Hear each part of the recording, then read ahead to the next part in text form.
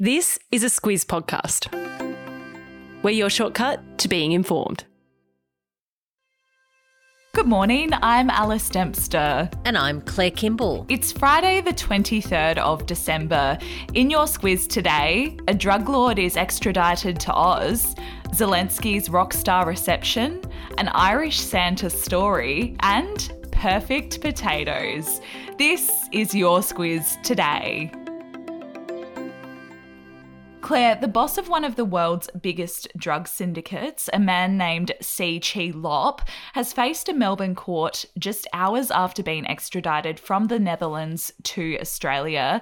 It's 3 years since the Australian Federal Police issued an international notice for his arrest, and it's a decade after they started looking for him. Yeah, it's all the AFP's Christmas wishes come true. Their Assistant Commissioner, Chrissy Barrett, yesterday described it as one of the most high-profile arrests in the history of the AFP. C. Chi Lop's name isn't that familiar for many people. I certainly wasn't familiar with it. So to give you some context, he's a 59-year-old Chinese-Canadian national. He's often referred to as Mr. Big, and he's also Asia's answer, they say, to the infamous Mexican drug lord El Chapo. He's said to be the head of one of the world's biggest multi-billion-dollar drug syndicates, and Australian police estimate that he's responsible for up to 70% of the drugs that come into Australia. And police also reckon that C has been running that drug trafficking business. It's known as the Company or the Sam Gore Syndicate, and it's notorious for being a major player in the Asia-Pacific drug trade. There's estimates it rakes in anywhere from $12 billion to $26 billion a year. Yeah, and they say that crime doesn't pay, but it certainly seems to when it comes to that sort of scale. Reports say that the group has smuggled huge quantities of drugs, particularly things like heroin and methamphetamine, into Australia. Police say that he's the 10th arrest from the syndicate, but he's by far and away the biggest head, and he's the one that they have been after. And it has taken them a bit to get him here. He was arrested by Dutch police in January last year, and since then there's been some legal wrangling as Australian agencies tried to get him here. Yeah, C began a long court battle fighting his extradition and denying any involvement in drug trafficking. Yesterday in court, though, he didn't apply for bail and he will return to court in February. Ukrainian President Volodymyr Zelensky has finished his whirlwind visit to Washington, D.C., Claire. We mentioned this yesterday briefly, but it was his first overseas trip since the Russian invasion began back in February. Yeah, and he had a huge, big welcome from American politicians, also from President Joe Biden, who literally rolled out the red carpet for him as they met at the White House. They had a discussion there about how to end the war and also what further support America can give to Ukraine to fight that war. Zelensky then delivered a speech to the Congress. It was quite an emotional affair.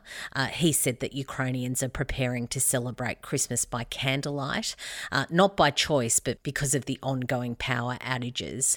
And he also took the opportunity to praise America for their support, particularly the financial contributions, which have exceeded $70 billion. Zelensky says that's not charity. He says that it's an investment in global security and in democracy. And as you said, Claire, he was well received by US lawmakers. In a nice touch, he presented a Ukrainian flag signed by his soldiers.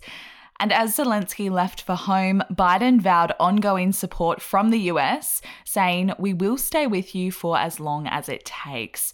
Predictably, though, Russia wasn't happy about the visit. The country's foreign ministry said the West is set for, this is its quote, a long confrontation after its ongoing military support in Ukraine and Zelensky's visit to Washington.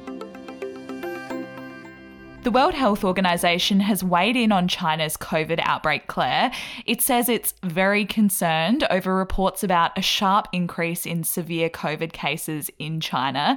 It comes after the country began to ease its strict zero COVID policy earlier this month. And fears have been spiked by images that have gone around the world.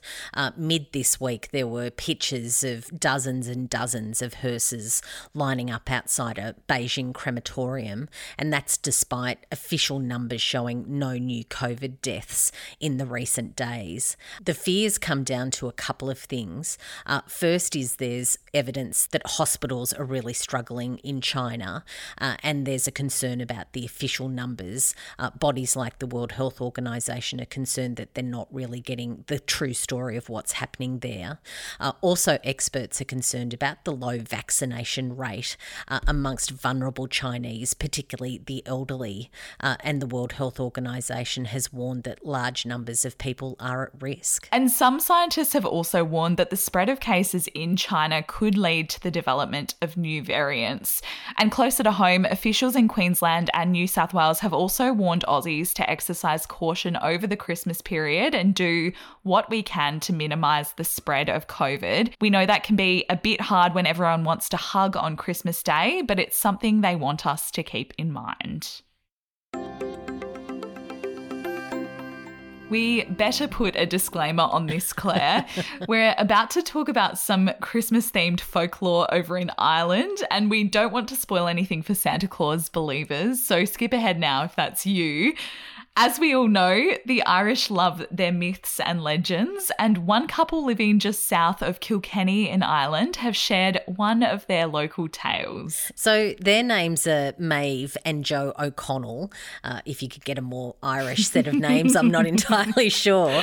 They own a deserted 12th century medieval town, as you do, and they believe that St Nicholas, who of course is the real life inspiration behind Santa, has his final resting place on their property. Now, people might be wondering about how St Nicholas, who died in Turkey, might come to be in Ireland, but there's a rumour amongst the locals and they reckon a massive carved stone effigy on the property is actually for him. Yeah, and there's a long backstory to it, of course, but that sums it up pretty nicely, Claire.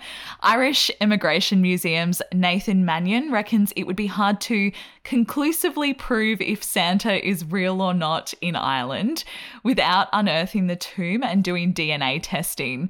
And he says he wouldn't want to do that. So it seems the local law will live on. Friday Lights, Claire, what do we like this week? So a couple of quick things. On Netflix, there's a show called A Storm for Christmas, which is about passengers and staff at Norway's Oslo airport, and they're trapped by a snowstorm. It's a really good one. You can check it out along with Who Killed Santa, and that's got Will Arnett and Jason Bateman and Maya Rudolph. So if you're looking for some Christmas fun, it's a good one. And what about cooking? Yeah, we've got to have a recipe, of course. And you can't go past duck fat potatoes at Christmas. Really, really easy to make, extra delicious, and they're absolutely mandatory at Christmas, so it's a good one. So crispy and delicious. I'll pop links to all of those recommendations in your episode notes today.